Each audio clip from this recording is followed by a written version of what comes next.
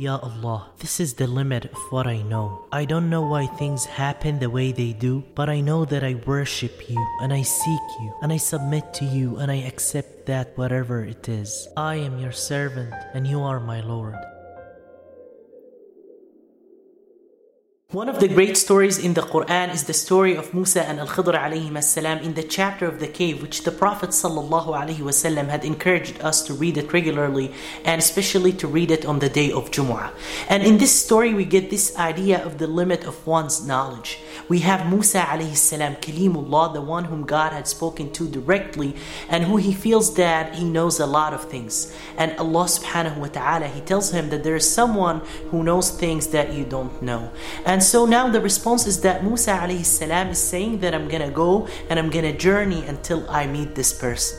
And so when Musa alayhi salam, he goes to Al-Khidr and he finds him, he basically asked him, can I stay with you and learn from that knowledge that you've been given?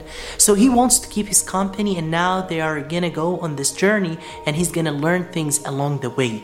And there's 3 incidences, and what's interesting about these 3 incidences that occur with Musa and Al-Khidr, that all of them are different manifestations of recognizing the limit of one's knowledge. So the first, they travel and they come across a boat and they get on the boat and it belongs to some poor people, and Al-Khidr, he goes and he damages the boat at some level, and Musa alayhi salam, he does not understand. He says, what are you doing? How could you do this to them? And Al-Khidr, he tells him, because they had made an agreement, you're gonna follow me, you don't ask me questions, and I will tell you when you are ready to understand, but don't ask questions. But Musa alayhi salam, the qadr that's happening in front of him is so difficult to make sense to him from a material perspective that he asked the question, how could you do this to them?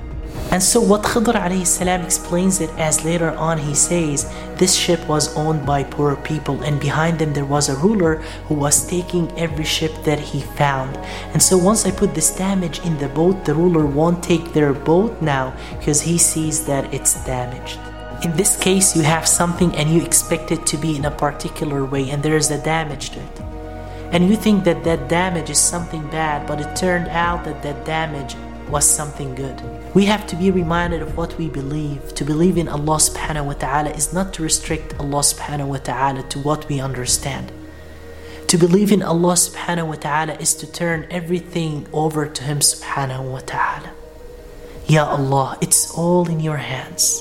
I am your servant and you are my Lord. I am your servant and you are my Lord.